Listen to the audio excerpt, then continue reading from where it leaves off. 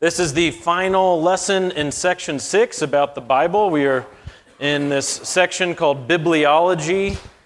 The nature of the Bible is what we've been looking at. And I imagine this lesson will take us a couple of Sundays. Yes, sir. Let me see it. Well, see, here's the deal. I forgot my notebook at home. Yeah, we did. We finished 30 last week. We were talking about, at the very end, we were talking about when people say, yeah, I'll trust the Bible. If it fell down from heaven, I would trust it. That's where, yeah. Okay, all right, very good. So now we're going to talk about the sufficiency of Scriptures, where we are today. We've talked about inspiration and inerrancy. That's taken us the last 2 or 3 weeks. Who can give me a definition for inspiration while we're here? The inspiration of Scripture, what's that all about?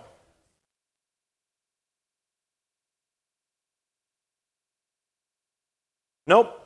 It should be on page 29 of your sheets there. A definition of inspiration. What is inspiration?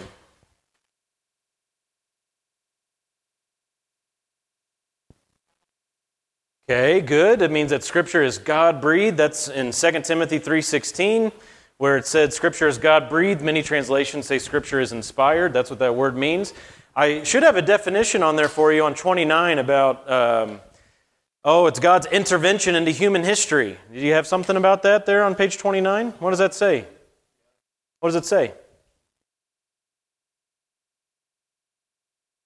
Hey, that's a great definition. That's good. Yeah, that's what inspiration is, okay? That God has intervened into history to give us truth, the revelation of His truth, which is all truth, by way of human authors. And then inerrancy naturally follows from that. What's inerrancy mean? Just really simple, basic definition. Not looking for anything long. Good. Yeah, no error. So errancy, if you take off the I-N at the start there, to be errant means to be wrong. To be inerrant means not wrong. Okay? The Bible is not wrong in anything it discusses. It is inerrant. If it's inspired, it is inerrant. Well, today we're going to talk about sufficiency.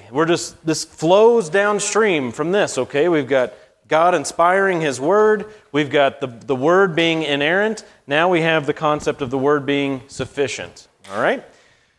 So let me ask you this as we get started. Are we to look outside of the Bible for words from God? No. Okay, wow.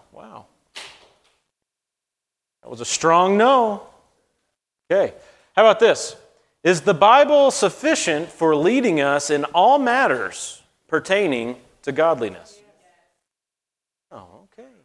Strong responses. That's good. I like to hear strong responses. Well, the truth is, of course, the ramifications of this are endless. If you say yes on either one of those questions, it takes you in a different direction than where we go as a church, okay? If you say yes to the first one or no to the second one, it takes you in a different direction. So you really have to decide where you are on this issue. At the end of the day, this is the heart of the sufficiency of Scripture, that we have all the words from God that we need pertaining to godliness. Okay?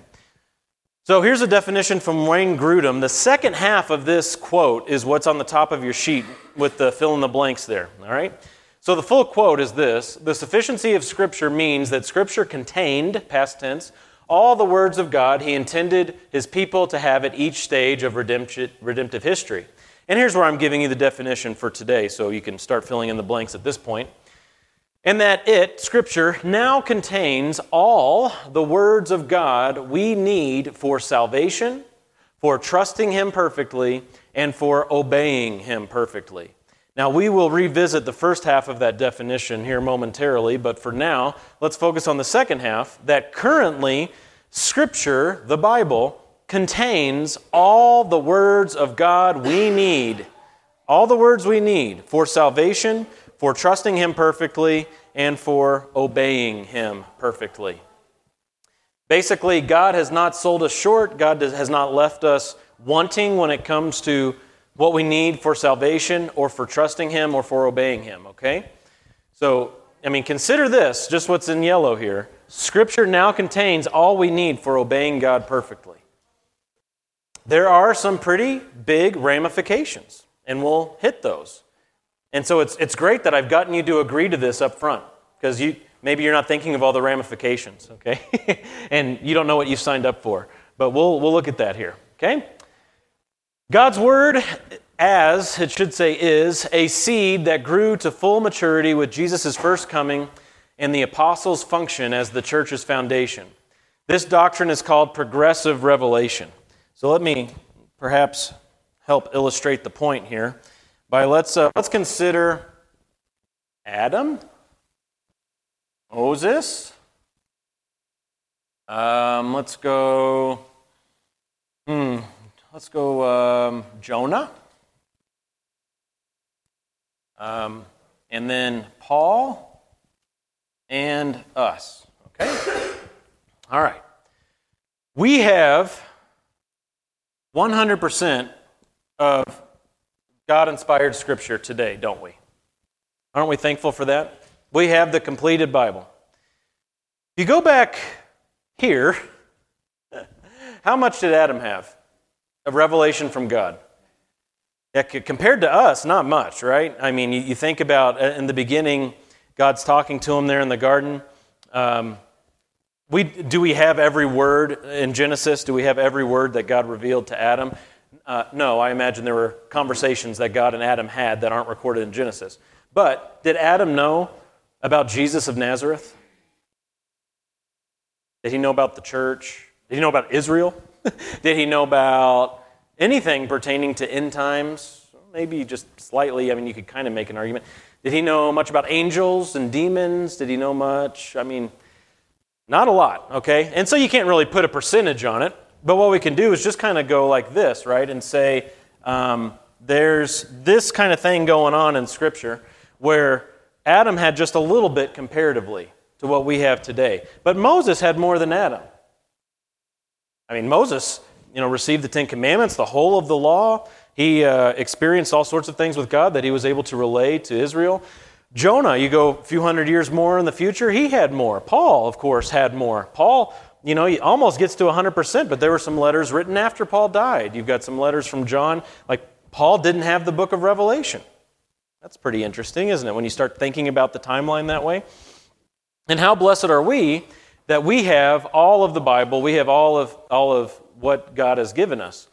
Now, here's an important point as we consider this. God's Word has been sufficient through all stages of progressive revelation. So this chart, this really rudimentary chart, is summing up what progressive revelation is. God gives a little more, right, with each of these passing generations from, each to each until it's all the way completed from each generation. Yet, in each one, did Adam, all the way back here with this little amount that he had, did Adam have all that he needed to trust God perfectly and obey God perfectly? Okay. So this is, where I want your mind to really get this, okay?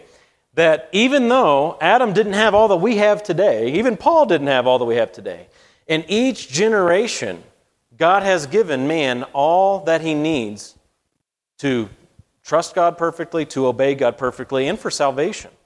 All right? So even though we now know more of what God has said, that doesn't mean we are now sufficient and previous generations were insufficient, or that God's Word was insufficient in previous generations. That's not what that means.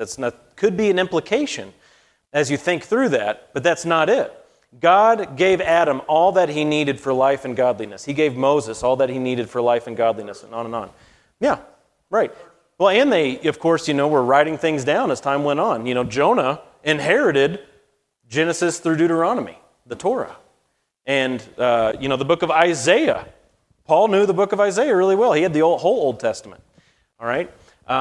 So God, even though he didn't give everything at the beginning, he progressively revealed it. In each generation, it was sufficient. All right? Now, here's a little math equation for you. You have infallibility plus completeness, and the answer is equals sufficiency. If God's revelation to us is infallible and complete, it follows that it is sufficient for teaching us how to live.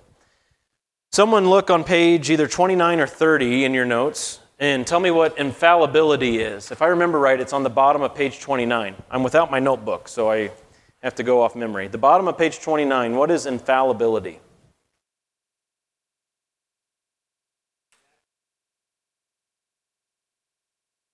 Very good. Infallibility means it's impossible for something or someone to err. So God is infallible. Can God ever make a mistake? Could God ever intentionally do something wrong? No. So whether intentional or unintentional, God is always perfect in all of his ways. God's word, then, as a product of God, breathed out by God, is infallible. It is incapable of erring. And yet, it's also the complete word of God. We have the completeness of what God has revealed. And so, when you take those two together, we have God's sufficient word. It is incapable of erring, and it's all that we need. And if Scripture is truly sufficient, then it is enough for us to obey him perfectly in all things. Now, will we obey him perfectly in all things? No. But is that a problem with Scripture? No. Okay. That's where you got to make that distinction in your mind. Okay? The problem is you can't ever look at the Bible and say, well, that's not enough for me to obey God perfectly. That's why I messed up. You can't blame that on the Bible. Okay? You have to look at yourself and say, there's a shortcoming in me. The Bible's infallible. I'm fallible. All right? And so you can't blame Scripture. Okay, only God through Scripture can authoritatively correct and instruct. So let's look at a few passages here, starting in Genesis chapter 2. I think we'll just look at all these together. So let's all turn to Genesis 2 together.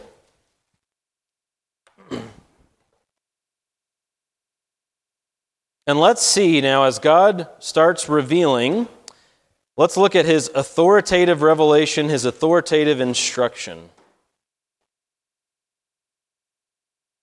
Now place yourself in the garden as Adam or as Eve here and think about this being essentially, what you have from God as revelation.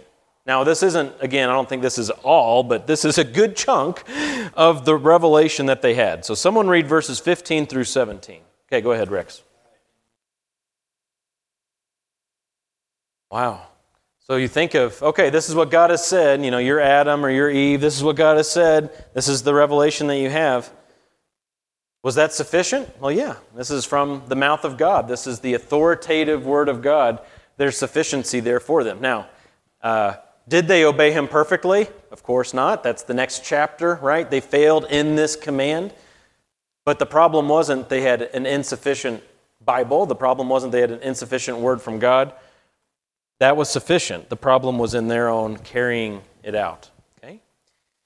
Same thing in Deuteronomy 6. So let's go to Deuteronomy 6 together, the fifth book of the Bible. Deuteronomy chapter 6, verses 5 through 9, and then also chapter 8, verse 3. Deuteronomy 6, 5 to 9, and then chapter 8, verse 3. Who can read that one for us? Stan, go ahead. Okay, and then chapter 8, verse 3, too, if you don't mind there, Stan.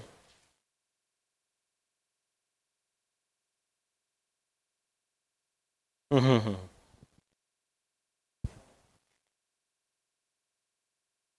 You don't have Deuteronomy 8:3 memorized? All right. So back in chapter 6, there was that great Shema passage. Shema is the Hebrew word for hear or listen. So it's the great listen passage. Hear, O Israel, the Lord our God, the Lord is one. And he goes on to say, and you shall love the Lord your God with all your heart and with all your soul. And he says these commands I'm commanding you today, put them in front of you everywhere. Did you catch that in chapter 6? On your forehead, on the doorposts, everywhere. Why do you think God commanded that? To do that about his, or to do that with his commands? Why is that?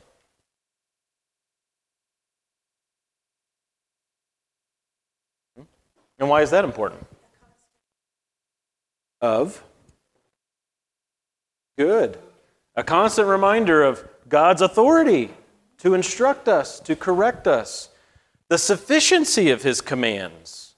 That what he gave us is sufficient. That it would be constantly before him. And that's chapter 8, verse 3 that Stan read, that Jesus quotes in Matthew 4 during the temptation in the wilderness, man lives not by bread alone, but by everything that proceeds out of the mouth of the Lord. Now, if the word of God was insufficient, you couldn't live by everything that comes out of the mouth of the Lord. But because his word is sufficient, you can say, I live by this. It's like food to me.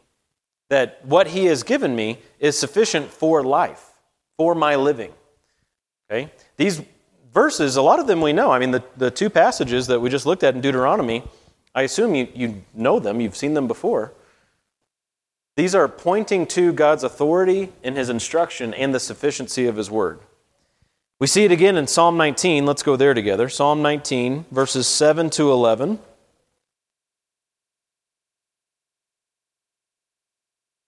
And look at what the psalmist says. Look at the qualities he attributes to the Lord's word, to his law, to his commands.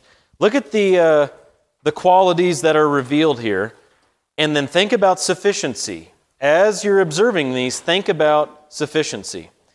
Okay, Psalm 19, 7 to 11. Who's got it? Mike, go ahead.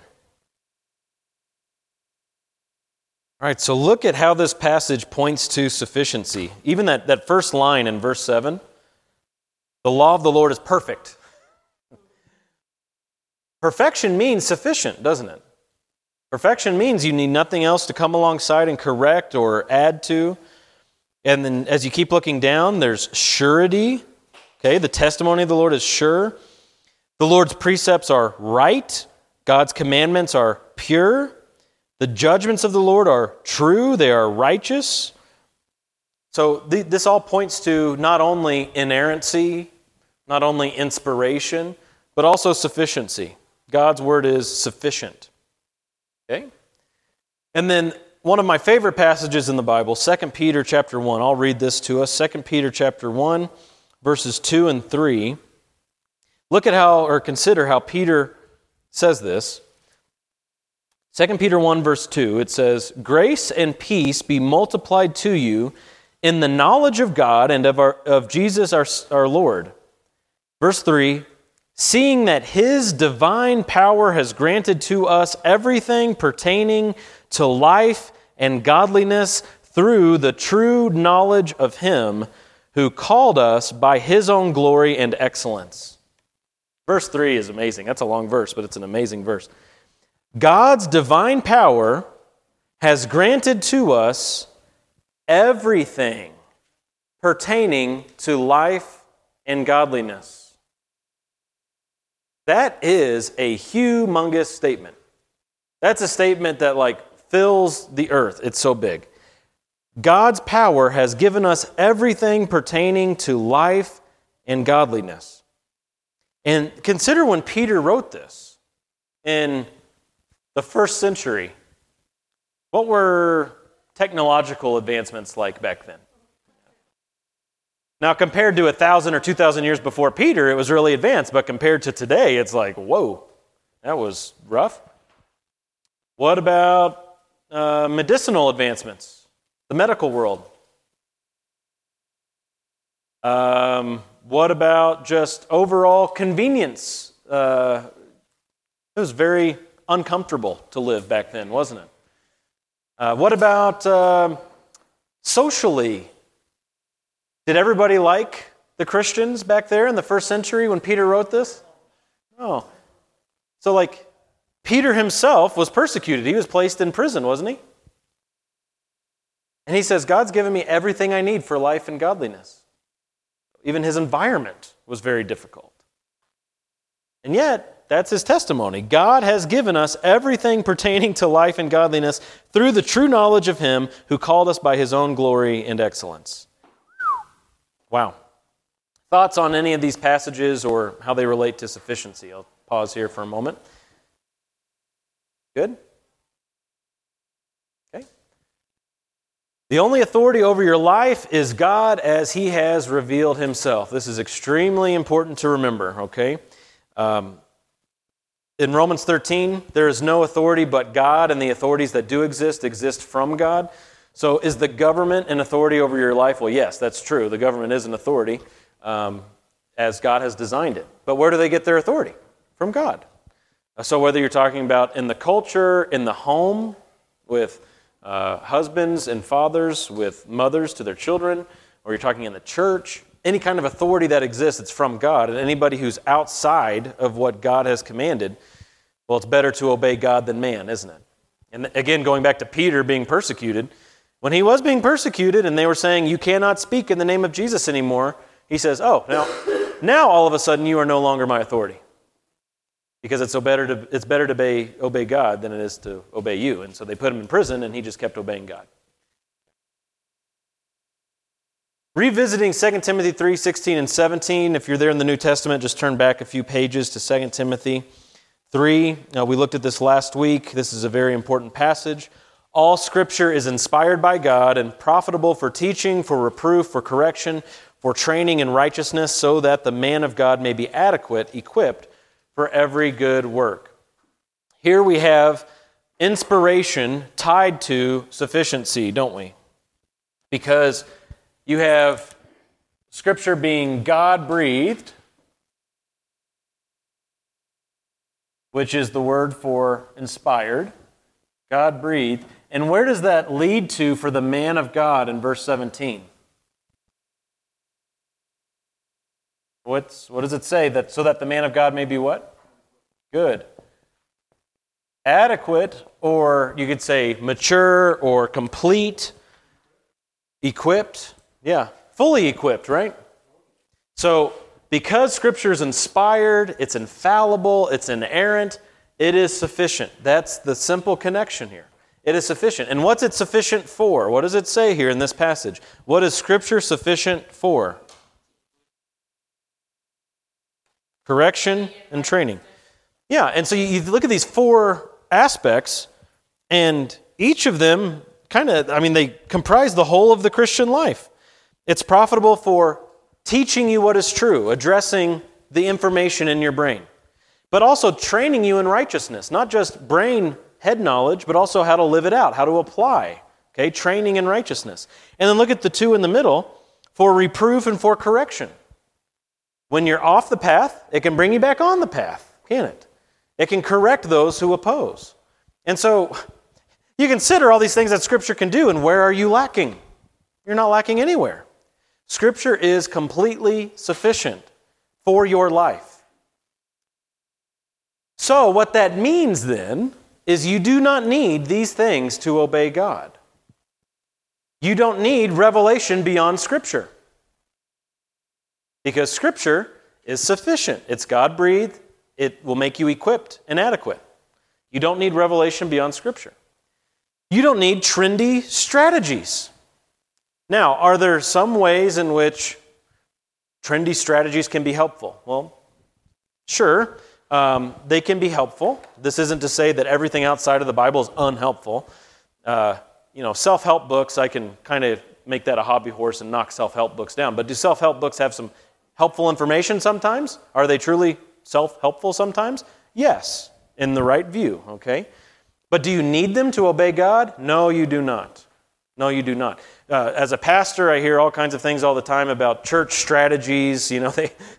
Church growth strategies. Those always crack me up. Like, yeah, Jesus said, I will build my church with man's strategies. That's not what he said. And so those are silly. But are there some things as pastors get together and kick around ideas about what's going on in the church and things you can do and ways you can keep up and all that? Yes, that's all helpful. But do you need those things to obey God, to trust God? No, you don't. Okay.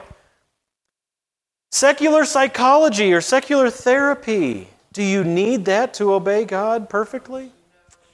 Ooh, okay. So now we're honing in on the issues here. Now we're getting ready to touch on issues. Okay. I say secular here because do you need biblical counseling? Yes, you do, okay? And there's a difference between those two. Okay. Do you need, in order to obey God in this life and trust God in this life, do you need to sit down with a pagan and have him tell you what Freud said? Okay, so when I put it in those terms, it's easy to say no, right? But you recognize there is a spectrum to that, and you got to be careful in that big wide world of therapy, counseling, and all that stuff. You do not need the right environment to trust God and obey God. Think about The difficult environments that people were in Scripture. I mean, there are so many people that were placed in difficult situations who are commended for their faith.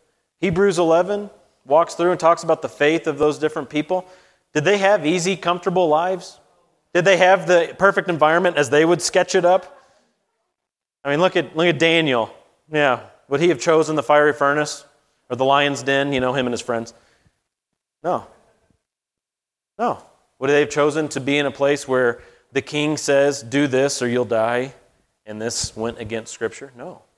The apostles, Jesus himself, right? You do not need the right environment to obey God. You don't need coffee to obey God.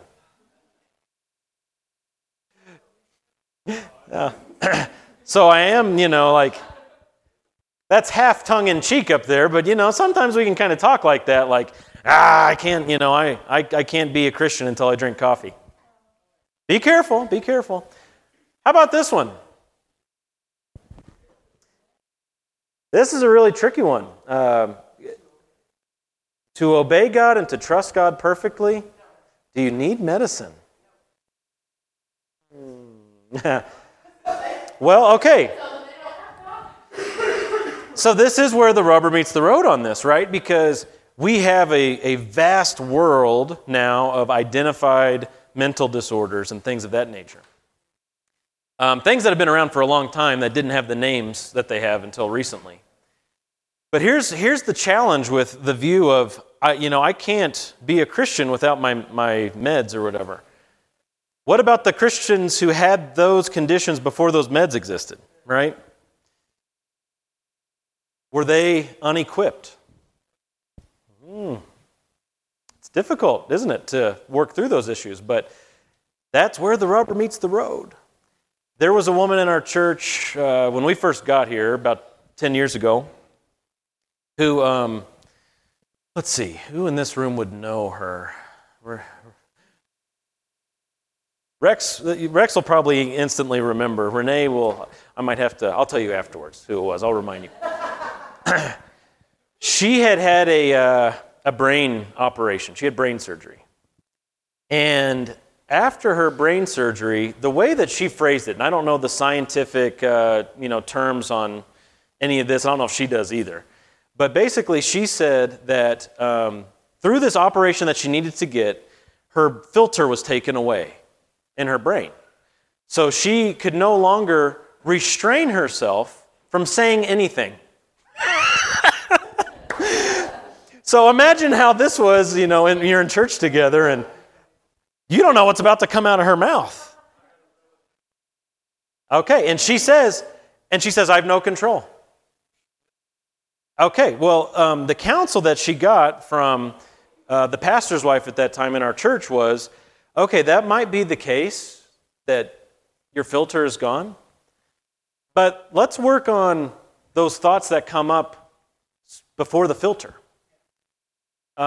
Because, Jesus says out of the heart, the overflow of the heart, the mouth speaks. So let's address the heart issues there. No, I can't do it. See, that's easy for you to say because you have your filter and I don't have a filter. So again, where the rubber meets the road when it comes to our counseling. Is the Word of God sufficient for addressing the issues we face? Some people will say yes to that on paper, and then they get into certain life circumstances, and they say, no, the Bible is good as far as it goes, but I need X, Y, Z in addition to that in order to obey God. Got to be careful about how we talk about this, don't we? In the Westminster Confession of Faith, it is written this way: the whole counsel of God concerning all things necessary for His own glory, man's salvation, faith, and life is either expressly set down in Scripture or by good and necessary consequence may be deduced from Scripture. You see, at the heart of this articulation of Scripture sufficiency not Scripture sufficiency necessarily, but at the heart of this articulation of living for God is what Scripture says. Okay, it's living for God is tied directly to the sufficiency of Scripture. It is either expressly set down in Scripture or by good and necessary consequence it may be deduced from Scripture. And remember, these were guys who were still the guys who wrote this, put this together, they were still living by candlelight. This was, before like electricity, let alone the internet, let alone modern medicine, let alone all these other things that we have. And so for them, I think it was probably a lot easier to see the sufficiency of Scripture. We have a lot of add-ons in our lives, don't we? Okay. John Frame says, Scripture is necessary, comprehensive, and sufficient to deal with the decisions that we must make in our lives. Necessary, comprehensive, sufficient to deal with the decisions that we must make in our lives. I want to read to you a portion from Heath Lambert's book, A Theology of Biblical Counseling. Really, really neat book. He's now pastor of First Baptist Jacksonville, which is a church of like 700,000 people or something crazy. Those Southern Baptist churches, when you get down there in the South, it's just like wild. But he's a very good biblical counselor. And what he does in this book is each chapter is based on a different area of theology, and he ties it back to counseling. So the first chapter will be on the nature of God, theology proper, like we've talked about in this class. The next chapter, Christology, the theology of Christ, or pneumatology, the doctrine of the Holy Spirit. And he ties it back to real case scenarios in counseling. And in his section on Scripture, he gives this example. He uses examples from his own counseling experience. And here he's talking about a young person named Trinian. I don't know if that's the person's real name. That's the name that he used. A young woman named Trinian who had been cutting herself. And so he walks through here how our doctrine of the sufficiency of Scripture plays into counseling situations like that. So I'm going to read to you an extended section here. Listen to how he phrases this. The sufficiency of Scripture is important for a very practical reason. In counseling, when people share their most serious and secret problems, counselors need to have something to say. We need guidance about how to respond to such information. Trinian is a great example. I sat in my office listening to her that day as she shared some very painful information with me. She told me of deep heartache in her life and how she came to begin cutting her legs with a small knife. She bought at a craft store. After Trinian shared her story with me, she quit talking. It was my turn to speak. Now, all of us will be in situations like this. You might think this is just for professional counselors or just for pastors or whatever, but all of us get in these conversations, don't we? And someone starts sharing something, and then they stop, and now it's your turn? Okay, let me keep reading. That moment when the counselor must respond to the pain that has been revealed by a broken person is one of the most sacred occasions in all of life. Another human being has just revealed something intimate, profound, and difficult about her life, and now she is waiting for a response. These moments make me powerfully aware of my responsibility as a counselor to offer wisdom and care. These moments are very telling because what we say in them reveals where our trust is. Whatever we say demonstrates a reliance on some source of authority. There is no flight from this reality. In those times, like the one I experienced with Trinian, the words that fill the silence show what counseling resources you believe to be the most informative, helpful, and trustworthy. The wisdom that comes out of your mouth demonstrates where your trust is, whether it is the wisdom of the world, the wisdom of secular psychology, or your own personal brand of wisdom, or the wisdom of the God of the Bible. Whenever you speak, you do it out of a commitment to some kind of wisdom. The doctrine of the sufficiency of Scripture is a promise that God Himself will give you something from Him to say in those sacred moments. It is a great comfort to me to know that I do not have to make up my own wisdom, and I do not have to rip off the wisdom of secular therapy. I can go to Scripture and find something to say to people like Trinian that will be God's sufficient word for them. Where the rubber meets the road, right? Thoughts, questions on any of that there? Wow. I am nigh shocked that you have nothing to say or ask. I thought this is as far as we were going to make it today. That's okay. I'll keep going. Okay, well, if you have questions later, ask me, email me. Let's talk about hermeneutics. Hermeneutics, what a fun word. Hermeneutics. Hermeneutics has traditionally been defined as the art and science of biblical interpretation. Art and science of biblical interpretation. So we've talked about Scripture being inspired, Scripture being inerrant, Scripture being sufficient, and now we're going to talk about how we understand Scripture, how we are to interpret Scripture, how we are to study Scripture. And this is a joy for us because if God has given us His Word that is sufficient and perfect, then we better know how to interpret it, okay? So that really this is like the final step as far as our doctrine of Scripture goes. How do we understand it so that we can have a right view of what God has said? Roy Zuck has said, actually his name is Zook, I just found this out. I met the guy who was his pastor for a while. He was a professor at Dallas Seminary for a number of years, and I was talking to a fellow pastor who pastored in Dallas where Roy Zook went to church, and he referred to him as Roy Zook, and I said, oh, mental note. I've been pronouncing his name wrong for the last 15 years. So Roy Zook.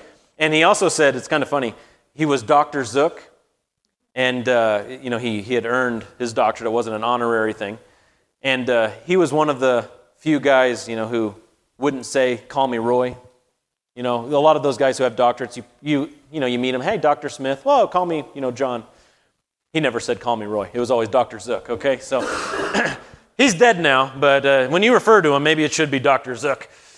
It's the science or principles and art, the task, by which the meaning of the biblical text is determined, okay? So interpreting the Bible is both an art and a science, and it's very, very important that we understand how this works. There are, of course, many challenges to understanding the Bible, and we know this. There's a time gap. When was the last book of the Bible written? We don't know the exact year, but you can say, give or take, how many years ago? About 2,000 years ago. That's a pretty big time gap. A few things have happened in the last 2,000 years, right? And the time gap really makes it difficult. Space gap. How many of the books of the Bible were written in the United States? Okay. The books of the Bible were written technically on 3 continents, but when you think of like the radius of where these books were written, it's pretty tight-knit locations there. None of them were written in Utah. Because of that, the time and space gap, that really leads to the cultural gap too. You'll see some references in there to fishing and farming and all sorts of agrarian things that they did back then that many of us have either never learned how to do or perhaps forgotten how to do. But that was their life, was just living that way. They would fish, they would farm, they would do these things. And so we have to go back and understand the culture at that time to a degree so we can understand some of what was communicated. There's a language gap. How many books of the Bible were written in English? None.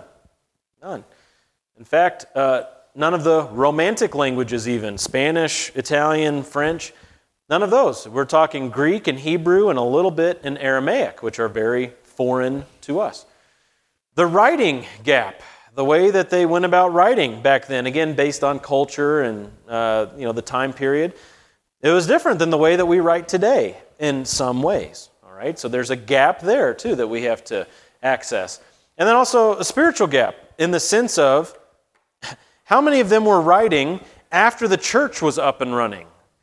If you take the whole Bible, after Jesus ascended on high, after the day of Pentecost, how many books of the Bible were written really when the church came to fruition, where you have different churches with pastors and elders in each church, and each of these local churches is well established? Not many books. There are some, but not many.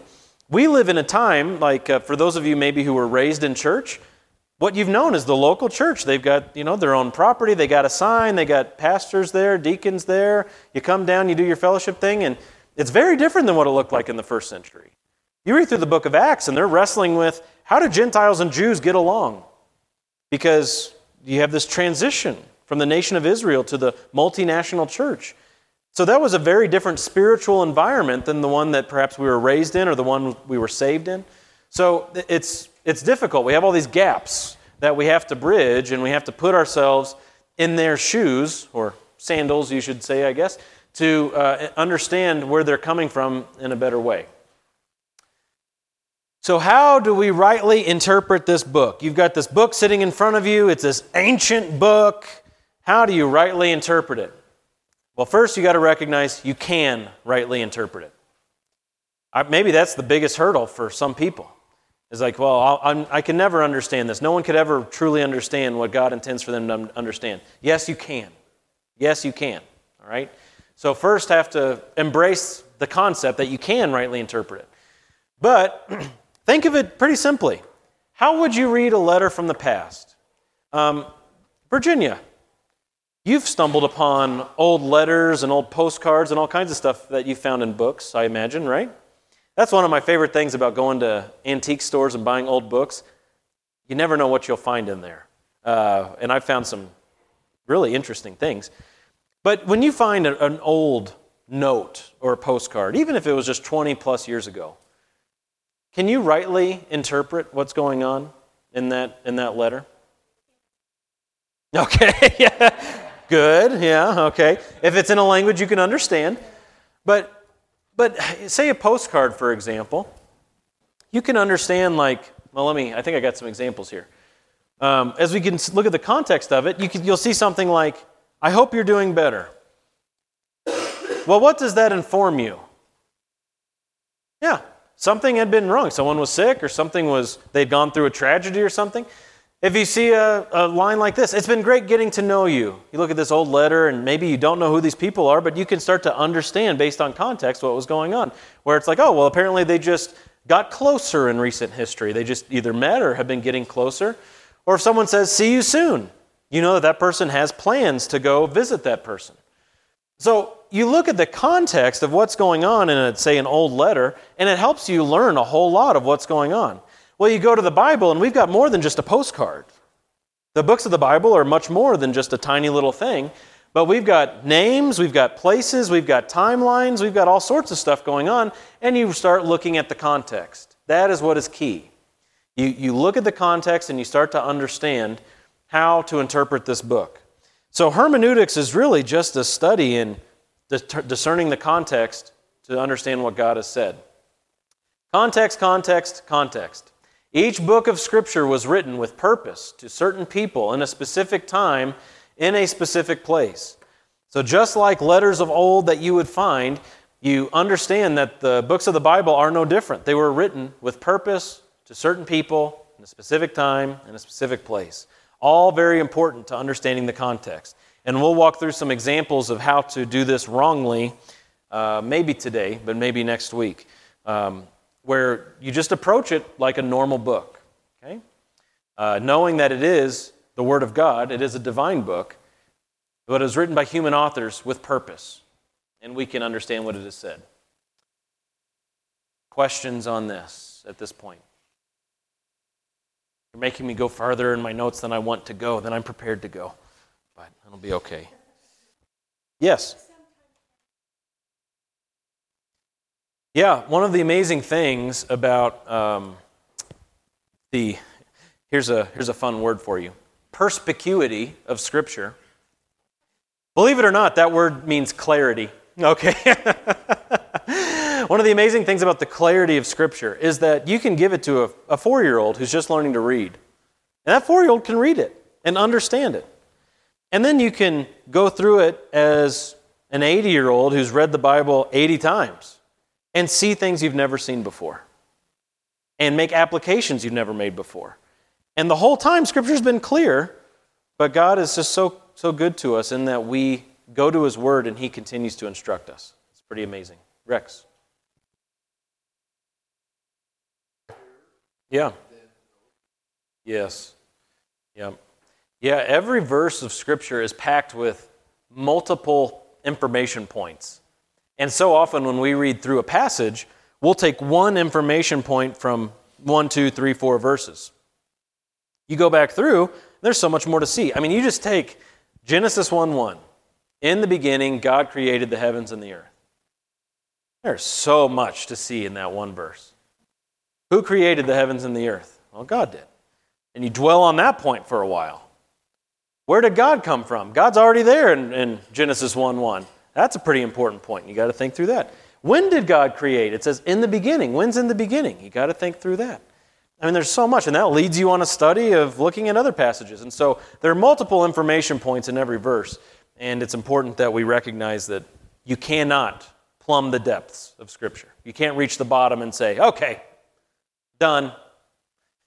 Last week, I think it was Friday, turned on my car and Key Radio was on, and the first thing I heard was Erwin Lutzer's, like radio guy who does the intro and the outro. He said, the first thing I heard is he said, Erwin Lutzer has completed becoming like God. And it was all like a one sentence, but in that split second, I was like, what on earth did I just hear? And then he said, a sermon series based on, whatever book. But you will never complete, becoming like God. You will never complete seeing all that there is to see in Scripture. It'll just never happen. And as we think about context, too, on this point, do you remember when we were talking about the inspiration of Scripture? And I was asking you, is the Bible God's words or the human author's words? Well, ultimately, these are God's words. Ultimately, these are the words of God. But did Hosea choose their own words? Yes. But did God superintend the process so they said exactly what he wanted them to say? Yes. All right, well, this is important because you have Paul writing his letters, and is Paul writing to, say, we'll take Philemon, for example. Was Paul writing with purpose to a certain person in that case at a specific time in a specific place? Well, yes. He's writing to Philemon and saying, I've got this slave here, Onesimus, he ran away from you, we're all Christian brothers, and here's how we can work this out. Context is extremely important there. If you go to Philemon and you're not looking for context at all, you're not paying attention to context, you can, of course, make any verse say whatever you want it to say, right? You've encountered people like that, I'm sure. I've encountered a lot of them, where they take the Word of God, they pull a Scripture out of context, and when it's out of its context, open season. You can make it say whatever you want it to say. In our doctrinal statement, it says, we believe in the normal, literal, and consistent interpretation of the Scriptures. That means that our interpretation of the Bible is to be literal, grammatical, historical, and consistently contextual. And you see there at the bottom of your sheet, we're going to go through this. We'll start this next week. We've got the literal interpretation that we'll cover, and we'll look at some example passages, and I will share with you how some people take them not so literally. Okay, so we have the literal aspect, and then on the next page, grammatical, historical, consistently contextual. We'll cover all that next week and finish the lesson then, okay? That is where we will go. Anything else before I close us in prayer? Very good. Well, it's going to be about 3 or 4 minutes before we can go over to the auditorium, so hang out here in the lobby and then we'll move on to the next thing. Let's pray. God, thank you so much for this day and for the opportunity to discuss your word. Please help us to not only grow in our knowledge of these things, but also to apply them to our lives, that we would cherish your word more, that we would rightly see the place that your word has in our lives, that you have spoken. You are our authority, and you've given us this revelation to obey, to trust you, that we would know how to live. God, thank you so much for being so kind as to do this. You have not needed to do this. You've done so out of your grace, and we thank you for it in Jesus' name. Amen.